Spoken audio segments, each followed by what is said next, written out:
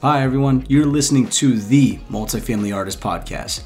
I'm your host, Taylor Koo, and this is the show where I interview investors to find out how they found their rhythm and created their own sound investments. Enjoy the show.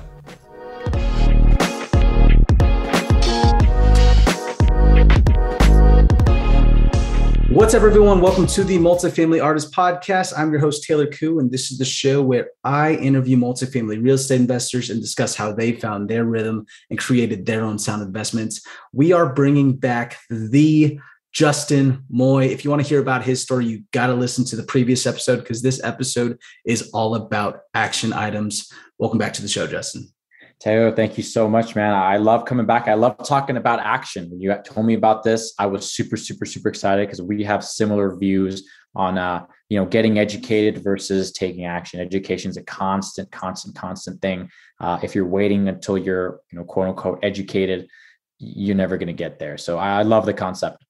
Yeah, absolutely. No, I appreciate it. And I would love if we can dive into it. So what action items can you give our listeners then in case they wanted to get started today? Yeah. I'm going to take this to a route that I think a lot of the listeners might fit a little bit more in that passive space. Mm-hmm. I say this because even if you want to get active in this space, it's good to have passive experience. Most of the time people have passively invested before and then they became active, whether they syndication or flipping, wholesale, whatever the case may be, they typically do better quite faster. So if your goal is to get active, it's a really good first step. If your goal is to be passive completely, this of course is going to be critical for you. But here's the action item I want to talk about that I would really recommend listeners do today, not tomorrow, today, is I would look up between 3 and 5 sponsors in probably some type of syndication. They don't have to be apartments. You have car wash syndicators, mobile homes, self-storage, industrial, anything, medical offices, doesn't matter. Whatever you think is great for you. I would look up, just Google, let's call it apartment syndication or apartment syndicators. And I would reach out to 3 to 5 groups. And I would schedule, if they're a good group and they have good systems and processes in place, they're going to have some kind of form for you to fill out. At the end, when you fill out your information, there'll be some kind of prompt to schedule a call. You are going to actually schedule that call. You're going to get your calendar out. You're going to find a day and time that works for you. You're going to schedule between 3 and 5 calls with those sponsors. Now, whether you're ready to passively invest today or this year or not, doesn't really matter. Here's why.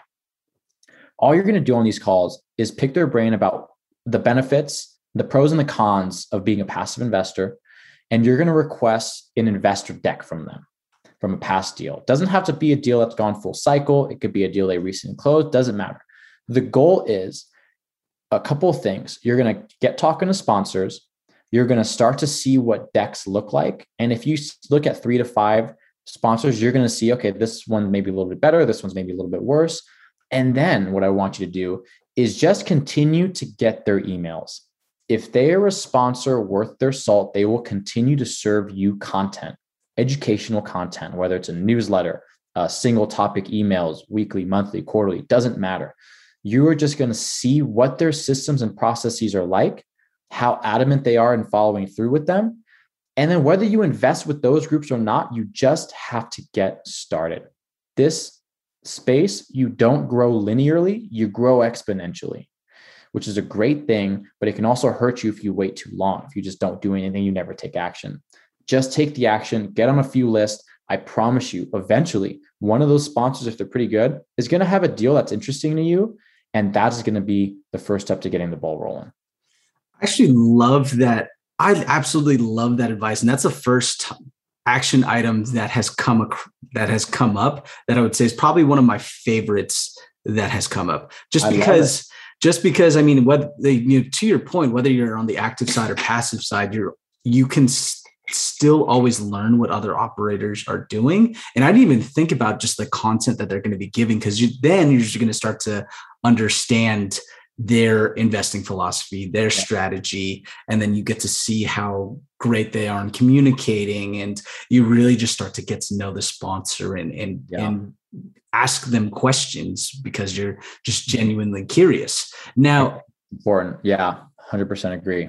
Yeah. And so, you mentioned the questions part. I would love if we can dive into some of these sample questions. If this is their first time that they're talking to, um, an operator, or maybe second time, what sample questions would you ask? Would you have them ask the operator? You know what's a good one? If this is true, hey, I've never done this before. I've never been on one of these calls. What can I expect? That's a good one. That's a really, really broad one. Because the point of the call is you also want to see if they can lead. Really, if they are taking your money, they are leading you. They're leading your money. They're in charge of your money. You want to see, can they be a person that is in charge and takes charge of things like a simple conversation or a simple pitch that they have.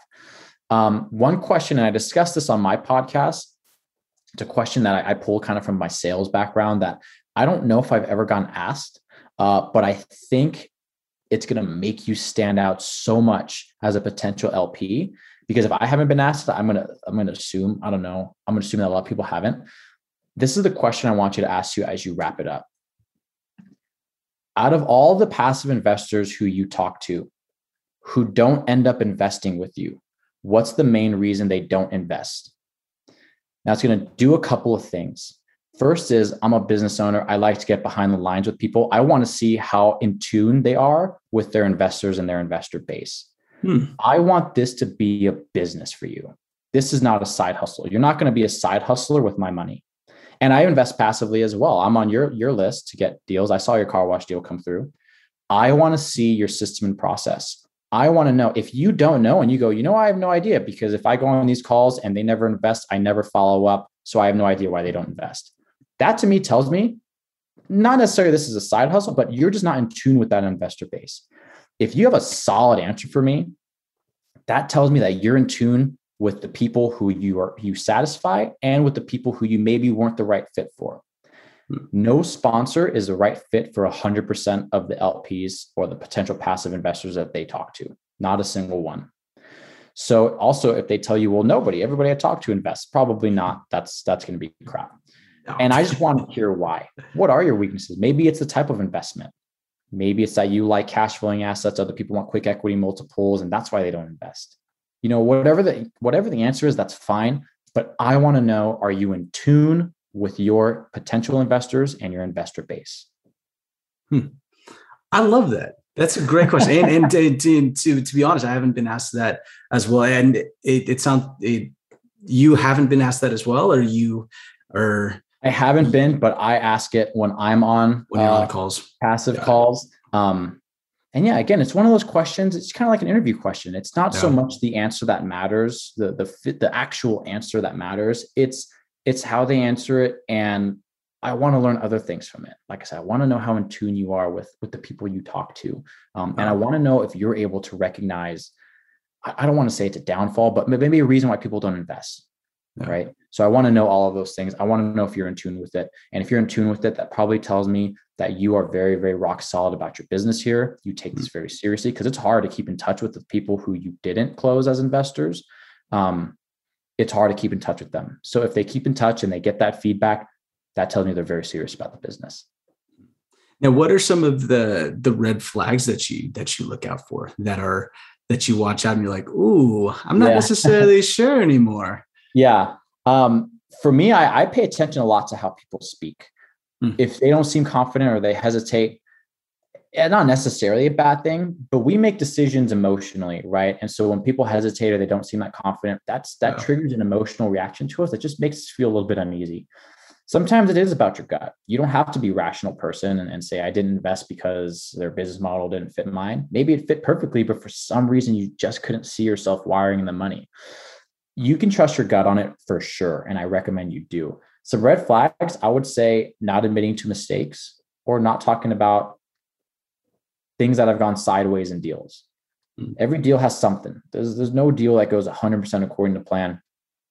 Ask them how they adjust and see what those answers are like. If they say that they've never adjusted or they've never needed to, or, oh, we underwrite so conservatively, we haven't ever had any mistakes come up.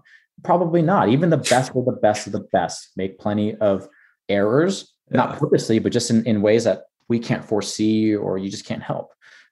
So those are big things. And this is more of a buzzword too. Everyone talks about it, like, oh, we underwrite conservatively. And, any tips for the investor that is just getting into it, that it doesn't necessarily know what conservative underwriting means? Like, can they really vet that this underwriting is conservative? So I agree with you. It's a bit of a buzzword. And it does make even my ears perk up if somebody just got a property in downtown, what we call Old Town here in Scottsdale. Oh, and it's so conservatively underwritten. If you are conservatively underwriting in a very, very extraordinarily hot market and you still got the deal, that would mean you're paying maybe up to 7 figures less than the next person. I want to know why. Yeah. How is this so conservative? Why did you get the deal? Because if you're conservative, that means you paid less. The more conservative you are, the less you paid for the property. And in like this market, I don't think there's anybody out there who's being 100% conservative. I think people are pulling some different levers. How aggressive they're getting, I don't know. I know how we mix it. We are a little bit conservative, but at the same time, we know that we are buying property that we can adjust to. So I would ask why. It's got to be a good story. If you are saying this is so conservative, and I would even ask, hey, on a 1 to 10, how conservative is this? And it's okay if it's not a 10. If they say, no, it's a 10. Okay, how did you get the deal? Why were you the one that got the deal when there's other operators who may be equally or even more seasoned and respected in that market who would have paid more? They would have underwritten at a 7 or 6 conservative scale. Why did you get it and you paid significantly less?